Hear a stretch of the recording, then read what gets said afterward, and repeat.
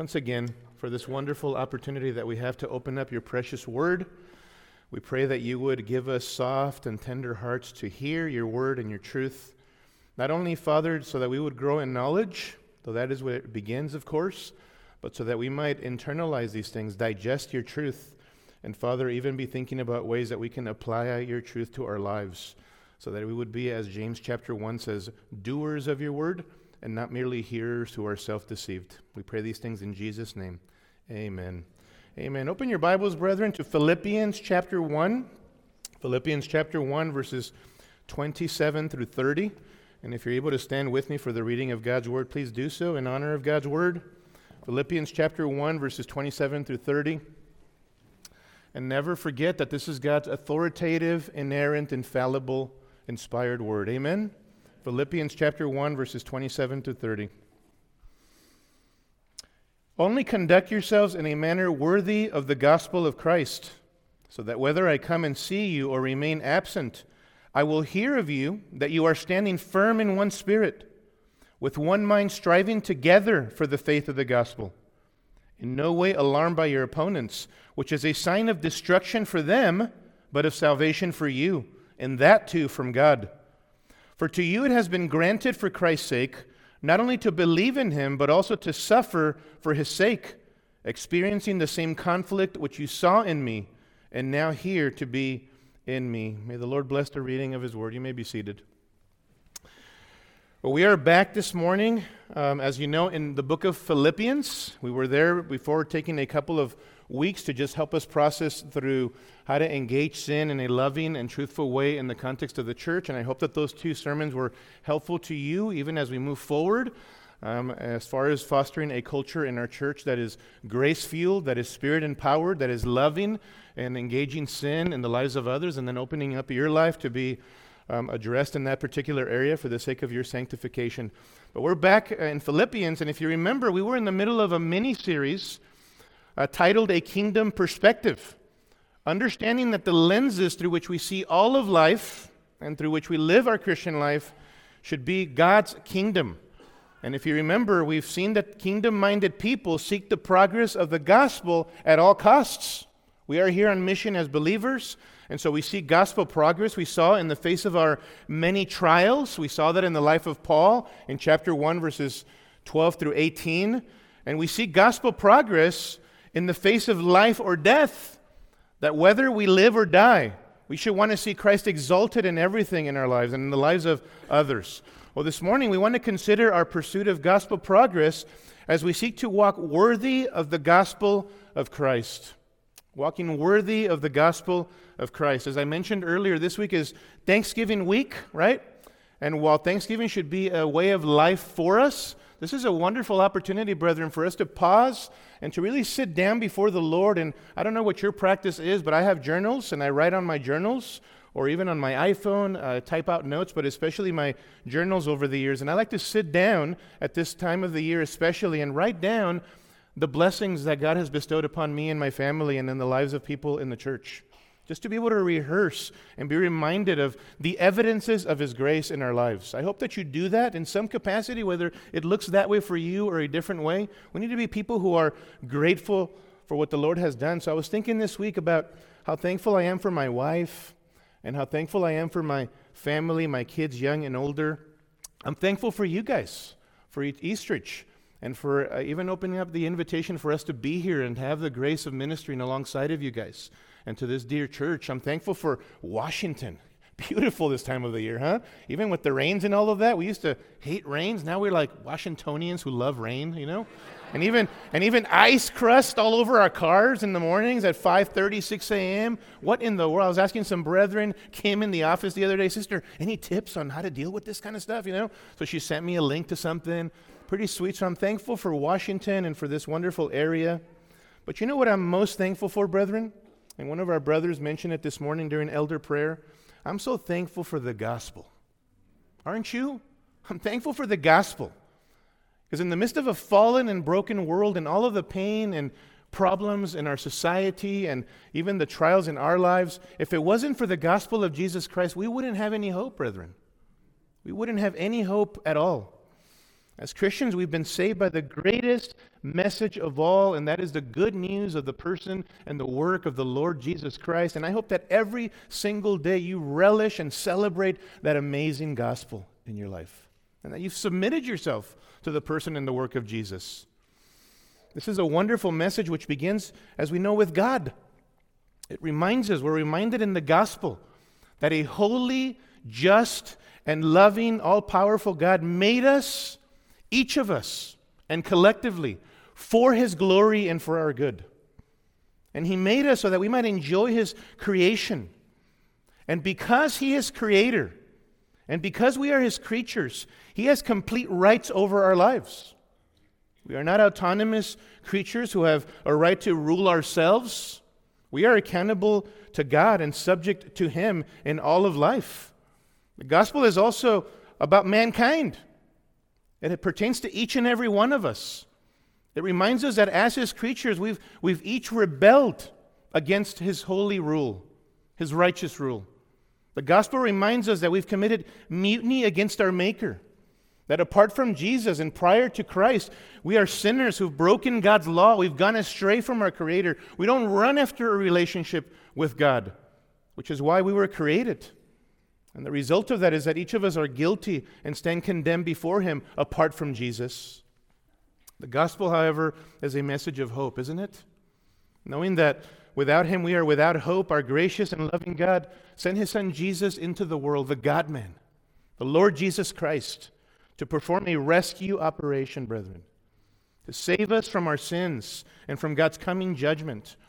Being fully God and fully man, the Lord Jesus lived the perfect, sinless, righteous, blameless life that you and I should live, but we cannot. Amen? And then He died on the cross bearing our sins, absorbing God's wrath and God's punishment against us for our sins.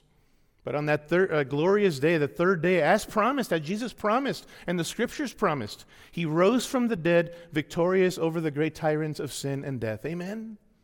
And then He now sits at the right hand of the Father, and we await the final death blow of our Savior upon this world, those who have rejected the Lord Jesus Christ. This is the wonderful gospel.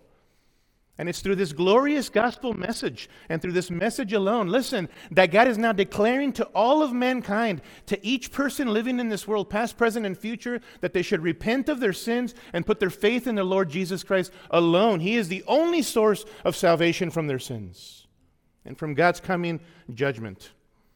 For the Bible says that there is salvation in how many people? In no one else. There is no other name that has been given among men by which we must be saved except through the person and the work of the God-man, the Lord Jesus Christ. This is the marvelous gospel message, the wonderful reality that a holy and just and loving God has reconciled sinners to Himself through the person and the work of the King, the Lord Jesus Christ. And I hope and pray again that you regularly visit the foot of the cross, the empty cross, and rehearse and relish in this wonderful, marvelous gospel message, brethren.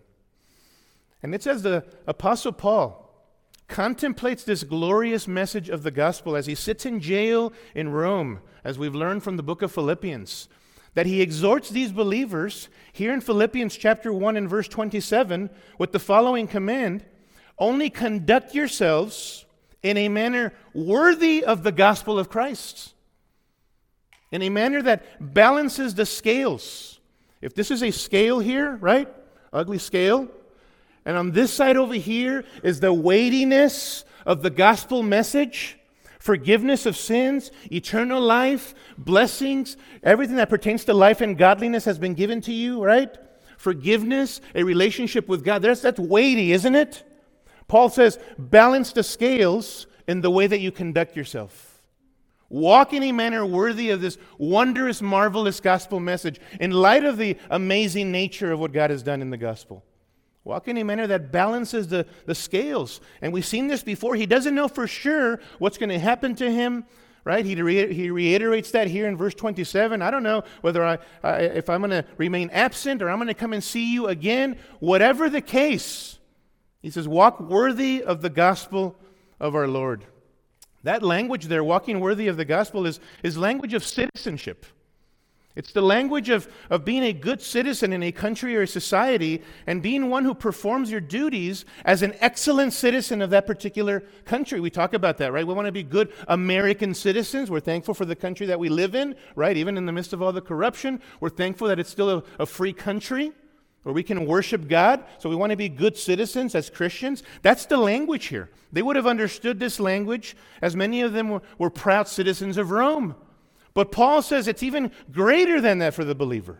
He says, I want you to conduct yourself as proud citizens of a heavenly kingdom, he says. In fact, later, in chapter 3 and verse 20, he reminds them of this and us, that we are citizens of a heavenly kingdom, and thus they and us must conduct ourselves accordingly as citizens of that kingdom.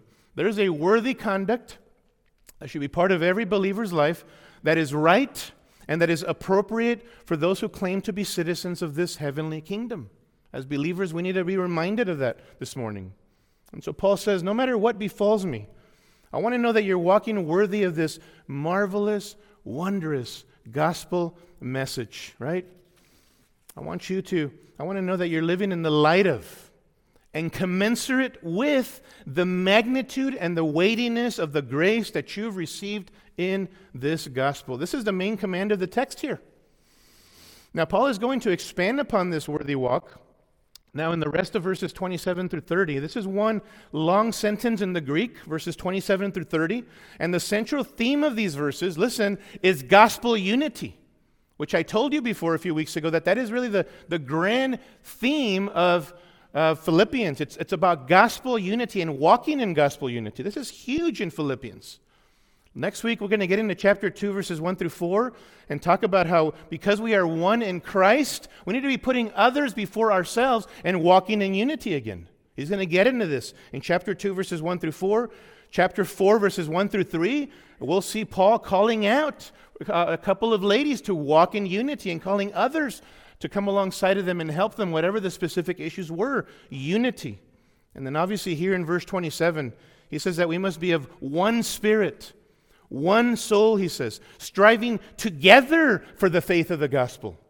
It's about walking in unity together, not just individualistically, in an isolated fashion, right? The more that we live out and flesh out biblical discipleship, brethren, and biblical Christianity, the more that we will realize that we are not called into a relationship with God through Jesus to be living isolated lives. We're called to live in community. Yes, it's a very personal relationship with God through Jesus, but we are called into a community of brethren. It's the body of Christ, right? So it's gospel unity together as one. We're going to see that in this particular text. That unity is important to God and it should be of highest priority to us. And keep in mind, for clarity's sake, that he's not talking here about some ecumenical or wishy-washy so-called unity that throws out the truth of the Word of God. That's not what Paul is talking about here. We're talking about God's kind of unity. A unity where truth and love are held tightly together. It's a loving unity, yes, but it's a unity that is uncompromising in the truth, practice, and love. Amen? That's what we want to be about as a church. This is all about gospel unity. And so let's consider 3 ways here that in unity we must live worthy of the gospel. If you're taking notes, here are 3 ways that in unity we must live worthy of the gospel, okay? First of all, write this down. We must stand firm in gospel unity. As a collective body, we must stand firm in gospel unity. Look at the text in verse 27. He says, only, this is the first word in the original Greek, by the way, for emphasis. Whenever we see that in the original, it's for emphasis. The one and only thing is the sense here that I want to hear more than anything is that you are conducting yourselves in a manner worthy of the gospel of Christ. So that, here's what walking worthy of the gospel will result in, so that whether I come and see you or remain absent, I will hear of you that you are standing firm in one spirit. You know what type of language this is, brethren? This is military language here. This is language from the battlefield, if you will. It's the determination of a unified battalion of soldiers who will not budge 1 inch from their post. That's the idea here. That was the etymology of the language here. It's military language. It's having a strong defensive front in the face of the ongoing onslaught and opposition of the enemy. It's this military mentality with grace. This is what he's talking about. And it reminds us of this, that the Christian life is not a playground, but a battleground. Have you lived that out in your life and seen that? It's a battleground, isn't it? It's daily spiritual war. As you lay on your bed at night, on your pillow, and you remember the war that you've been in for sanctification. Amen?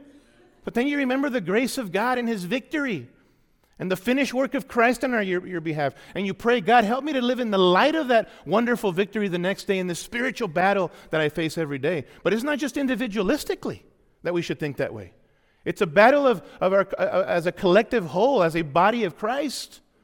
But there's constant opposition. And so Paul says, I want you to stand firm in one spirit. And remember, the command is not just to you as an individual, though it is that. It is to us collectively as a body of Christ, as one. The Christian life is not like walking on a field of daisies. It's like a minefield, right? It's instead like being on a battlefield full of deadly hazards. Paul is saying, if you know this, then you will live as one.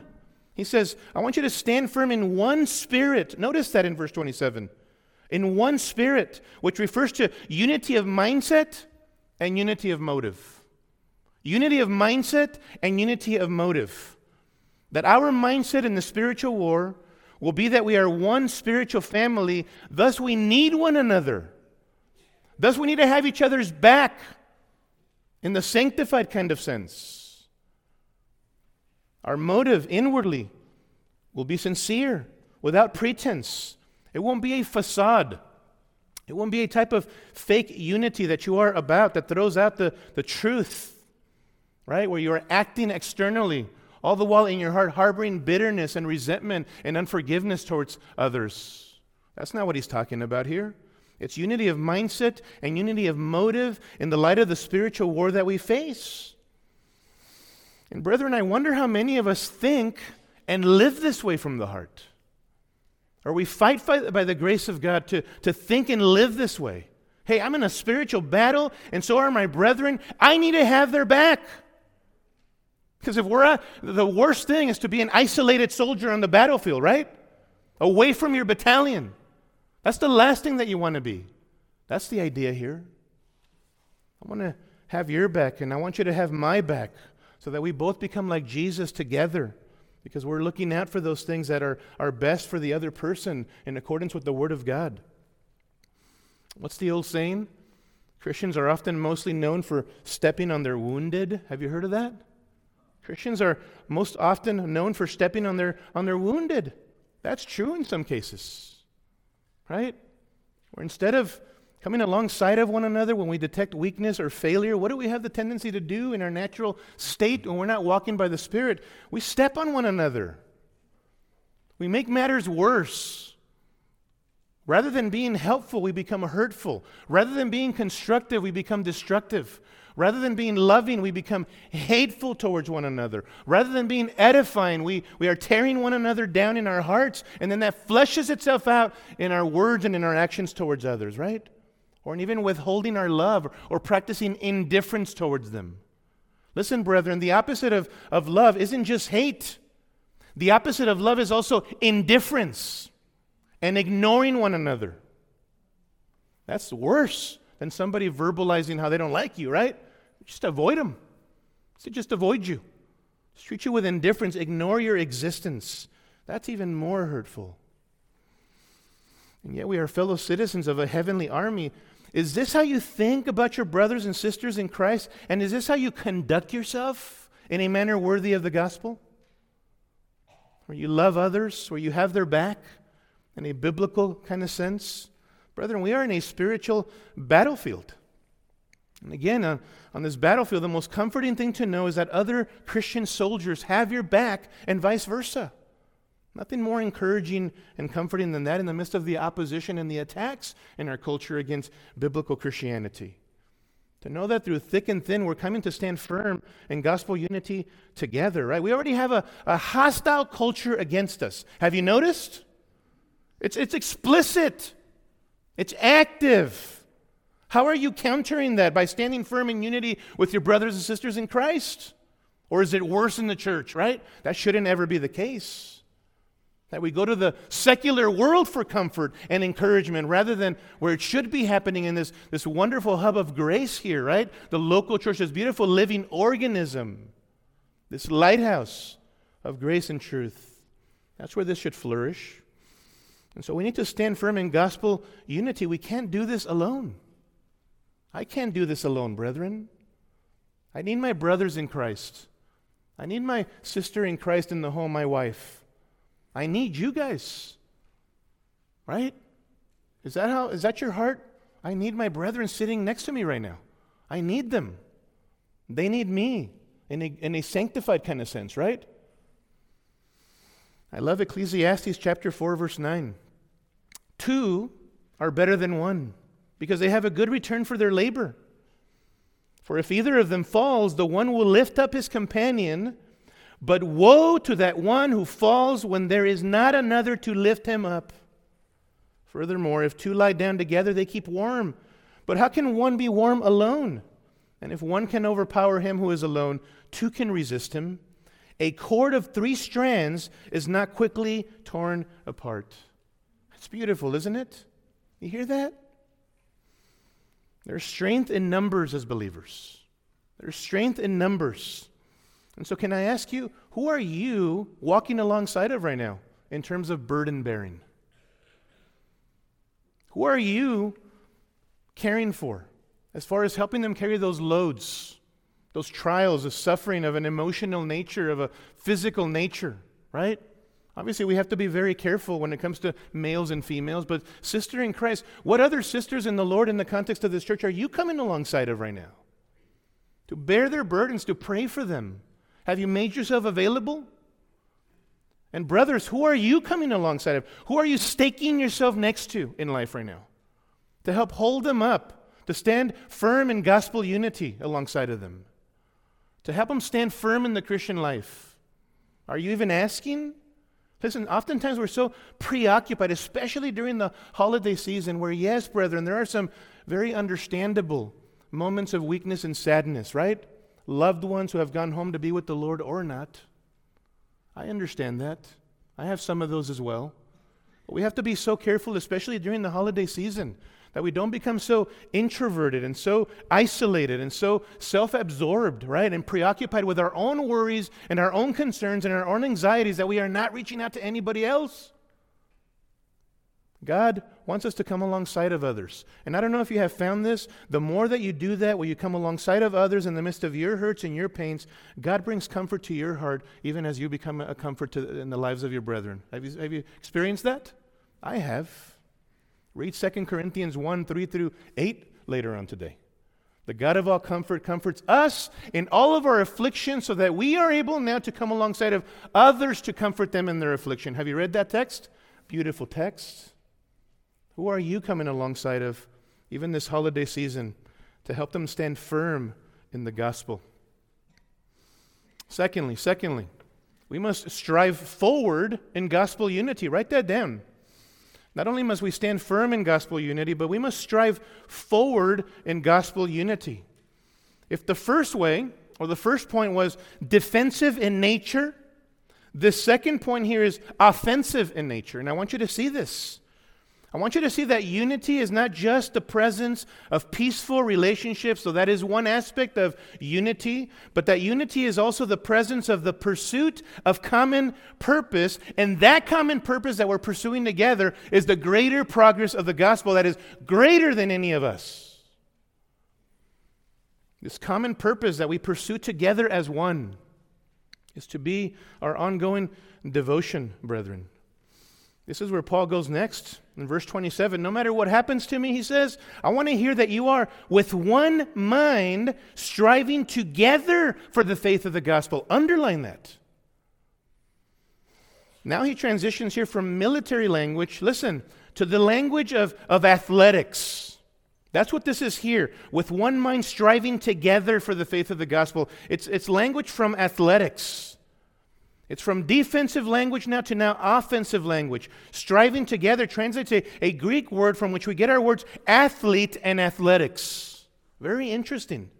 I love Paul's imagery as he's writing under the inspiration of the Holy Spirit for us. The Christian life is not just a battlefield where we need to have one another's backs in unity, but listen, it's also like being a part of an athletic team where we are competing alongside one another as a team, pushing and pulling forward in one direction together. How many of you here are avid Seahawks fans? Come on, don't be ashamed. They're doing pretty good right now. Right? By the way, I like the Seahawks, and I'm becoming more and more of an avid Seahawks fan. But yesterday, it's a side note, I was watching the Washington Huskies. They're pretty good, right? Anyway, Bill, didn't you go to Washington? I did. Brother, good team, man. So we are avid Washington Husky fans and Seahawks fans, right? You've seen it. In order for that running back or that fullback, as I was watching yesterday, to gain good yardage, what do you need? You need a good offensive line, don't you? And those offensive linemen are all pulling and pushing together alongside of one another in unity cohesively so that running back can gain 10, 15, 25 yards, right? I saw that a couple of times yesterday, and then they showed the replay after a good gain of yards. And I love watching the linemen pulling in one direction together, making it possible for that runner to advance and gain good yardage. I love that. And I love how good color commentators highlight not just the running back, but the offensive linemen, right? Who are there next to one another, working in unity. Listen, this is to be true in the church as well, brethren. That picture, that as Christians, we are part of God's team. That is the name on the back of our jerseys. We are Christians who have the name of God on our back jerseys, right? They're part of His team. And as one, with one mind, literally with one soul, he says, we are to strive together for the faith of the gospel. There's the difference. Mark that. We're not just after some earthly goal as believers. We want to see Jesus exalted. We want to see Christ made much of in the hearts of spiritually dead sinners who, as we share Christ with them, they repent from their sins and they put their faith in Jesus, and now they live out the purpose for which they were created, which is to glorify God and enjoy Him, yes, and advance His cause here in this world. And so mark that it's for the faith of the gospel that we are a team, right? We are not striving together to garner support for our personal agendas, our personal opinions, our personal preferences, our personal popularity and notoriety. It's all about Christ. It's for Him that we do this. Everything and anything in life, brethren, is subordinate to the greater progress of the gospel. Anything. Our highest priority and singular purpose in this life should be, personally and collectively, to make much of Jesus and not make much of our soapboxes or anything else that we have opinions about for that matter. We've already seen this in the life of Paul. This was Paul's mentality. Whether I live or die, I want to see Christ exalted. Whether I live or die, I want to edify you. If I'm here, I'm going to build you up, brethren, so that you worship Jesus all the more. If the Lord takes me home, that would be very much better because that's the ultimate goal. I want to go home. He says, whether I live or die, I want to see Christ exalted. And in that Christ is exalted, I rejoice. Yes, and I will rejoice. Is that your heart? It needs to grow, and we need to fan the flame in our hearts all the more to see Jesus exalted even during this holiday season. By the way, the sense in verse 27, if you notice there, is the faith which consists of the gospel, or the faith which is the gospel itself. It says that's our goal. The gospel advancing, right? And the idea here in the language is that we are taking the gospel itself into enemy territory as a team. We are going on the offensive, on the attack. You remember that cool scene in one of the Lord of the Rings movies where it's like one of the orcs or whatever you call those ugly monsters, one of those orcs carries a bomb, right? Carrying a bomb, he runs directly into that only small opening at the base of the castle, right, Helm's Deep, and he blows up the castle. You remember that scene? I often think about that scene. For us as believers, we're not orcs, right? Though we were before Jesus, right? Even uglier on the inside. But I often think about that imagery when we think about believers. And I think about my own mission here in this world. And for us as a collective church, globally and local churches, that we're to be taking the bomb of the gospel directly into enemy territory, yes? In fact, that's where we are right now. Until Jesus delivers the final death blow, there's wickedness and sin in this world. But we know who sits on the throne, amen? It's just a matter of time. And Jesus is being patient, right? God is being patient, not wanting anyone to perish, but for all to come to repentance. That's the heart of God, okay? Yes, God is sovereign, but I also know the heart of God. And that's why we're here, to take the gospel into enemy territory, so that as we share, God awakens the spiritually dead hearts of sinners and draws them to himself, so that they come to know Jesus and exalt Christ and join us in this growing heavenly choir. That's what we need to be about, right? We understand this. We have the bomb of the gospel, brethren. We are in the strong position. Stop living as if we are defeatists, right? No, we have the gospel, which is the power of God unto salvation to everyone who believes. Amen? You are evidence of that. You weren't always seeking God. You were walking in spiritual death, and God, through his gospel, saved you. And so we are in the strong position. We are taking something good, a message of hope, to a hopeless and helpless and rebellious people in this world, if you have spiritual eyes to see. That will be your priority, to strive forward in gospel unity. But there are so many hindrances or obstacles which hold us back from this priority, aren't there? Such things as unresolved conflicts, fleshly rivalries, fleshly unforgiveness, fleshly pride that leads us to not humble ourselves in our relationships. Things like a fixation on materialism distracts us from this singular purpose of striving forward for the sake of the gospel in unity, right? We're so fixated on the toys and the stuff of life, even as believers. Remember, for the love of money and the longing of money is the root of all sorts of evil. Remember that? And some, by longing for it, have pierced themselves with many a grief, Paul says to Timothy, 1 Timothy chapter 6. We love materialism, the stuff of life becomes our idol. So many distractions, brethren. Me too, truth be told. So many things that distract us from striving forward in gospel unity together. Things like activities that aren't even necessarily evil, but they take most or all of our time, and thus we don't even have time to share the gospel with anybody. We don't have time to go into our communities and build relationships with people so that they might come to know Christ in some capacity, because they're watching our lives, and then we have an opportunity to share the message with them. We're so busy and distracted by even good things, right? We don't even have time to be in the Word or to serve in the church. And if we do, God gets your leftovers or your scraps. If we were to look at your calendar, even as you look at 2024 and resolutions for you in your calendar 2024, if we were to look at your calendar, which we're not, but God sees your calendar, right? Are you redeeming the time because the days are evil? What do we see on there? God receiving the scraps and the leftovers of your time and resources and energy? Or is he first in everything, and even other things that are wonderful, fun things to do? Even through those, they are part of you enjoying your wonderful God and worshiping him in the light of those things that you get to enjoy. What would it be? Besetting sins can hinder us as well. Hebrews 12, 1 and 2 instructs us to lay aside the sins which so easily entangle us, right? So that we could run the race to win of the Christian life.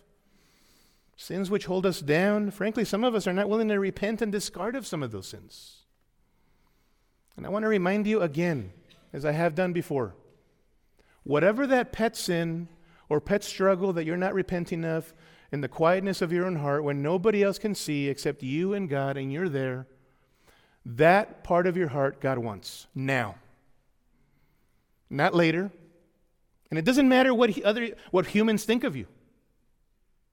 If you are not living in the light of his presence, and you're not dealing with that sin or sins and turning from them, confessing them to the Lord and confessing them to the people whom you've hurt, God wants that area of your life. He will have no rivals, right? James chapter 4, He jealously desires the Spirit which He has made to dwell in us. God is jealous for our souls, brethren.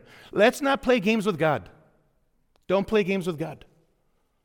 Besetting sins have a way of detracting us from walking and striving forward in gospel unity. Being about those things. Spiritual lethargy, laziness. For some of us, brethren, we know the right thing to do. We're just lazy and unwilling to do the hard work. We're okay with others doing the work in the church. We're okay with others serving, but we're not willing to carry the load. We come to take, and not to give. That's our mentality oftentimes. And we all have work to do in that area. Closely related to this is a lack of commitment, right? Some people feel like they've been burned in the past, and so they're reluctant to take their commitment to the next level, whatever the case is. None of those things are good excuses before the Lord for you not to be committed to your brethren and to the local church. I want to remind you of that this morning. And you won't be able to stand before God someday as your Savior, and when you're giving an account for your life lived in the power of the Spirit as a believer, not for salvific reasons, but just because of the quality of your life, you won't be able to stand before God someday and say, God, it was their fault. I didn't get involved, and I didn't serve in the church, and I didn't do this or do that, use my spiritual gifts and all of that because of that person. What do you think your Father's going to say? Oh, it's okay, little one. It's okay, I doubt it. I want to hear these words. Well done, good and faithful servant, sinner saved by grace, Kempiz Hernandez. Don't you? We all do. All of these things and other sins that I mentioned hinder us from striving forward with our church family for the greater advancement of the gospel, brethren, and we need to repent of those things. Confess them to the Lord and talk to a person, a brother or sister in Christ who can even come alongside of you and hold you accountable in this particular area. And all of these sins and others, to one extent or another, show that we've lost perspective of what's most important and why we are here on mission here in this world. Using the terminology that Paul uses in this particular passage, right? An army of soldiers know that they are there to fight on the battlefield. They know that. That's their mentality, right? An athletic team knows that they're going to leverage all of their strengths to win a championship. If we're going to take Paul's imagery here, right, of spiritual warfare in the battlefield and a team, an athletic team, then we recognize that each person is important, but we are about the collective whole in what we're pursuing here, which is the exaltation of Christ. In his day, Jesus said to the multitudes, I read it to you before, who were quite distracted by these and many other things, even in their day, Matthew 6:33, but seek first his kingdom and his righteousness, and all of these things will be added unto you. Hear that? Seek God's kingdom and anything and everything that in accordance with God's word is the right thing to do, his righteousness. Meaning those things that are in accordance with his righteous standard, walking in obedience to his word, doing the right thing no matter what the cost and what the pain might bring, right? He says, be about that, be about the kingdom and his righteousness, and everything else will be added to you. He wasn't saying there he's going to give you everything that you want, believer. He wasn't saying that. Because we don't often know, most of the time, what is best for us. Amen? But that he's going to provide you with everything that you need. Everything that is essential for life and service to him, not for ourselves. Listen, that's a promise. That's a promise. That's a promise that if you, during this lifetime, are spent for him, he will deliver greater blessings upon you now and forevermore than you can ever imagine. Amen? That's a promise. The question is, do you believe that promise? Do you believe it? Is God's character dependable? Is God faithful? And he is. We can attest to this again in our lives, that if we live for him now, he will bless us now and for all eternity. That if you die daily to yourself now, you will yet live now and forevermore. Quantity and quality of life is eternal life. Think about that. Quantity and quality of life. And so this is ultimately a litmus test of our faith and love for him if we're going to strive forward in gospel unity or not. It begins with us individually, yes, but it's fleshed out in functional oneness together. Right? Moving in one direction together. Now, as we boldly contend for the gospel, Inevitably, there's going to be opposition. And so how should we respond in unity to this opposition? Thirdly, we should be willing to suffer fearlessly in gospel unity. Write that down. Suffer fearlessly in gospel unity. This is in verses 28 through 30. Paul knows that as he instructs these Philippian brethren to take the gospel into enemy territory, it won't come without opposition. And so he adds, look at verse 28. He says, in no way alarmed by your opponents. In other words, as you strive together to advance the gospel, don't be like frightened or startled horses in the face of your opponents. That's the terminology there. That's the etymology of the word alarmed, to be shaken or startled or fearful or frightened like horses. What would be the opposite of this? Being alarmed. Well, instead of being frightened or alarmed or shaken, they should be fearless. Yes? Fearless. Not intimidated, but instead courageous in the face of their opponents. It says one mentor told me early on, Kempiz, when you receive pushback for speaking the truth, don't even let them smell fear in you, for you are a son of the King, he says. Man, that never left me. And I've been fearful many a time, and I've sinned in that area over the years, but that really stuck with me. You know what I'm saying? We were just young bucks, college students. I had the eggshell for the new birth on my head still, right? Fresh from being born again. And we're going onto these college campuses and doing open air preaching and engaging other college and career students for the gospel and all of that. And I was afraid. I was so scared. And he said, no, don't even let them smell fear in you, for you are a son of the King. Don't ever forget that, he said. That stuck with me. See, we are the ones in the strong position, brethren. We are the ones that have the bomb of the gospel. Amen? And you do that in love, with compassion. Not in a, hey, we have the truth, baby. That is not the attitude that God wants from us either, right? We beg you on behalf of Christ, be reconciled to God, Paul says. He made him who knew no sin to be sin on our behalf, that we might become the righteousness of God in him. But the tone of 2 Corinthians 5 is Paul pleading and begging with compassion that people would come to know Jesus. That is the heart of our proclamation. Amen? But we are in the strong position, and we shouldn't be shaken and fearful and frightened. We have the gospel bomb that can change everything and is changing everything, brethren, one life at a time. Amen? Including our own lives. Watch this. When we respond in this fearless manner, this will result in two things, right? According to verse 28, this will be a sign, he says, a sign of destruction for them, but of salvation for you. Two things will happen here. And this word sign here in verse 28, mark it, it's from the legal world back in the day. It meant a demonstration or a proof of something. That's what he means by sign. It's a demonstration or a proof of something. Your fearless suffering Christian will be proof of what? Of destruction for them, speaking of gospel opponents. Paul is saying that as enemies of the gospel, witness our faithfulness and our fearlessness. This will be proof that their end is in view. That's what he means here. That's the sense of the word there in verse 28, destruction. You see that word? It's a strong word used in 2 Thessalonians chapter 2, verse 3, of the Antichrist, the son of lawlessness, who is referred to as the son of, ready? Destruction.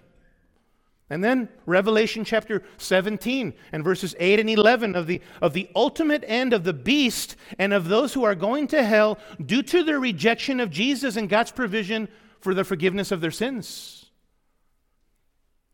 It says that they will be destroyed. Their end is coming. 2 Peter chapter 2, verse 1. It's used of the present and future end of false teachers who teach error. The text there says that they will bring a swift, ready, destruction upon themselves. It's speaking here, and Paul's speaking of the ultimate end of God's enemies. That's what he's talking about. And the point is that when we display fearless courage in the face of suffering, this becomes the sure proof, a sign to the non-believing world that their sure end is coming soon. That's the sense of this. It's why 1 Peter chapter 3, verse 14 says, do not fear their intimidation, Christian. Don't fear their intimidation. And do not be troubled, but sanctify, set apart Christ as Lord in your hearts, always being ready to make a defense to everyone who asks you to give an account for the hope that is in you, yet with gentleness and reverence. I love that. Note also that this fearlessness will result in verse 28 in salvation for you, Christian. In salvation for you. Paul's already used his word salvation back in verse 19, if you notice, where he says, "For I know that this will turn out for my deliverance or for my salvation." Same word. And if you remember, we saw a few weeks ago that he wasn't just speaking about immediate deliverance from his circumstances, but about his final deliverance, his final vindication, his final salvation. Because for Paul, to live is Christ and to die is gain, no matter what happens to him. So this is speaking of the end in view, right? I love what one brother comments here. He says, a believer's faithfulness and fearlessness in persecution is a sign that points in two directions. One for the persecutor, thumbs down, and one for the persecuted, thumbs up, end quote. I love that. But how is it? We might ask, how is it that when we respond fearlessly, courageously in the face of opposition, that it's a sign of destruction for our enemies, but of salvation for us? What does this look like, right? What does this look like? Well, just consider that the world sees a lot of religious people, brethren. There are a lot of spiritual people in our society. Even in the Pacific Northwest, it's a very spiritual area, but demonically spiritual, isn't it? People see a lot of religious people, a lot of spiritualists, even professing Christians. They see them and see us. And when they see people who are religious or have an ideology or whatever, they see how they live anxious and fearful and joyless and despairing, even frustrated and sinfully angry because of the things that they see around in society when things get tough, right? And based upon these sinful responses, they are drawing conclusions about the God that we or they claim to worship. Think about that. It's not just the content that they're offended by or taken back by. It's more so the lack of confidence in the supposed deity that you claim has the answers for you. That's going to change things for you. That's our society. And when people witness these sinful responses, right, they are questioning and doubting the validity, in our case, of our Christianity. Wow. You guys say this Jesus has a lot of power? You can't even live with joy. Where's your joy? You guys are hopeless, despairing. You always seem like angry people, right? Not because you're speaking up for the truth, because you're just fleshly frustrated. Why should I believe in your God? See, to them, this says something about the validity of the truth that we proclaim, right? And this God who supposedly brings hope through Jesus Christ. You see how powerful our testimony is before the watching world? In our work environments and neighborhoods, right? Here in our area, in our region. Conversely, on the other side, when you and I are joyful and peaceful and calm and confident and serene because we know that God is sovereign and that He's in control of everything, and because we know that Jesus sits on His throne, and one thing we know for sure, no matter how you disagree with eschatology and where you're at, we know for sure that Jesus is coming. Amen? We know He's coming. And that one day there's going to be a new heavens and a new earth where righteousness dwells, and those who put their faith in Jesus will be with Him now and forevermore, enjoying Him in joyful bliss. When you live with that kind of perspective, right, people will bear witness to the greatness of who God is, even if they disagree with us. I've had people say to me, you know what, I disagree with you, this Jesus thing is not for me, but I really respect the way that you live your life, right? Even, by the way, when I failed them and I had to ask for their forgiveness in a secular laboratory context. You're asking for, well, hey, everything's good. You're not to ask for my forgiveness. No, I need to ask for your forgiveness. My facial expression there wasn't kind toward you. And I want you to know that doesn't honor Christ, my Lord. Whoa, what? So in our weakness and in our victory, they bear witness to our testimony. And they bring glory to Christ. In the way that even they will reject Him, knowing that they had a powerful testimony that they rejected in the lives of God's people. Think about that. I would encourage you to really consider this as the holidays are here. that your sense of joy and calmness and serenity and hope, brethren, during the holiday season is a powerful witness to the watching world and to extended family and even family that you may still have under your roof who reject Jesus. It's a powerful testimony to them that will lead to gospel opportunities one way or the other, right? Think about this. Now, Paul can call them to suffer well and to do so in unity because this is part of the deal. Look at verse 28. He says, and that too from God. See that? What is Paul referring to there? Well, I think the following verse, keep reading, it tells us, verse 29, for, there's the explanation. Whenever you see that little word for, there's the explanation which connects to that last little phrase, for to you it has been granted. We've seen this before, right? This word for grace, granted, grace. This grace has been given to you, he says, for Christ's sake, not only to believe in Him, that's speaking of our salvation, but also, here's part and parcel of that same grace, also that you suffer for His sake. Paul says, this is part of the grace of God. Not only that you believe in Him, but also part of the grace of God is that you suffer for the name of Jesus. That's grace that God has given you as well. Both are grace, your salvation and your suffering. And so Paul essentially is saying, don't be shocked and surprised. Suffering is part of the deal.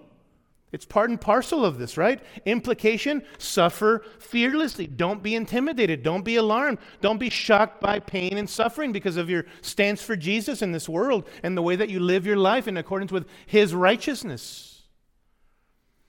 By the way, to suffer for His sake there is in the present tense, meaning that it's a continual, abiding way of life for us as believers to suffer for the sake of Christ. In other words, it's part and parcel of your ongoing calling that you suffer for the sake of Christ. I love that. In other words, it's by divine design. It's not just happening to you as if God threw some curveball at you, believer, that you suffer for the name of Jesus. It's part of your call as a follower of Christ. Listen, if you're not ever suffering for the sake of Christ, whether opposition, indifference, whatever that might be, then either you're not a Christian, if this is you as a pattern, you never make a stand for Christ, you never, ever make a stand for the truth in a way that brings glory to Jesus, and you don't even care about that, either you're not a Christian or you're not sharing Christ or standing up for Him as you should. Right? 2 Timothy chapter 3 and verse 12. Indeed, all who desire to live godly in Christ Jesus, ready, will be persecuted. Pretty clear, isn't it? Other texts, the call of Jesus in Mark chapter 8. Anyone wishes to come after me, he must deny himself, take up his cross daily and follow after me. That was language of suffering for the sake of following after Jesus. Doesn't mean that we go pick a fight with people and call that suffering, right? That's sinful fleshliness, not suffering for the sake of Christ. But if you're walking in righteousness and standing up for the name of Jesus, there will be persecution, there will be opposition, there will be indifference, there will be hostility from people, active or passive. Now notice, they're not alone in this suffering. Paul adds these humble and comforting words in verse 30. Notice, experiencing the same conflict. And that word there, conflict, is the word from which we get agony from, experiencing the same agony or conflict which you saw in me and now here to be in me. Paul's not being insensitive here. He's simply saying, by the way, guys, I want to remind you that you've seen this type of suffering in me in the past 10 years or so ago in Acts 16 when the church was founded. Remember that? And Paul wound up in jail with Silas. You've seen this suffering in me in the past, and now in the present you hear it to be in me. I'm in jail for the sake of Christ. I'm with you. In other words, Paul is saying, you're not alone, brethren. You're not alone. And that's the message for us even as we talk about gospel unity, brethren. As we strive forward to suffer fearlessly for the gospel. You are not alone. Do you recognize that? We are here. I know that I'm not alone. I know that you guys are in the same battle that I'm in. That's essentially what Paul is saying here, right? We're gonna do great things for God together. You've seen this in my life a decade ago or so when the church was founded. You're seeing it in me in the present. You're not alone. There's a wonderful account that is told of a veteran English soldier. I love this. Who once came upon this young recruit, new recruit. And this newbie young recruit sat there shaking and trembling with fear as he anticipated the pain of possible war. He sat there shaking, just alarmed. And so upon seeing him, this veteran soldier felt compassion for him, and he says to this young recruit with great courage and gentle words, he says, "Come, young man, and you and I will together do great things for England." I love that. Come, young man, and you and I will together do great things for England. This is essentially what Paul is doing here, brethren. As a suffering veteran Christian, he says to the Philippian church, come on, church, take heart, because you and I together will continue to do great things for Christ. And that's the case for us as believers in this region, right? As a body of Christ. We want to suffer fearlessly in gospel unity and do great things for the Lord Jesus Christ. This is what it means for us to have a kingdom perspective and to walk worthy of the gospel. Amen? Let's pray. Father, thank you so much for your wonderful grace and mercy upon us, for the way that you remind us of your love for us, even in the midst of our suffering and our pain. Lord, we reject the wealth, health, prosperity gospel. We know that that is not biblical, that doesn't honor you, because part of what you've called us to is to suffer fearlessly in this world for the sake of Christ. Help us not to do it because of not to suffer for our own sin unrighteously. Help us not to suffer, quote unquote, because of harshness or hostility or fleshliness in our lives, but help us, Father, to set apart Christ in our hearts, always being ready to give a defense for the hope that is in us, which comes through the person and the work of the Lord Jesus Christ, in whose name we pray. Amen.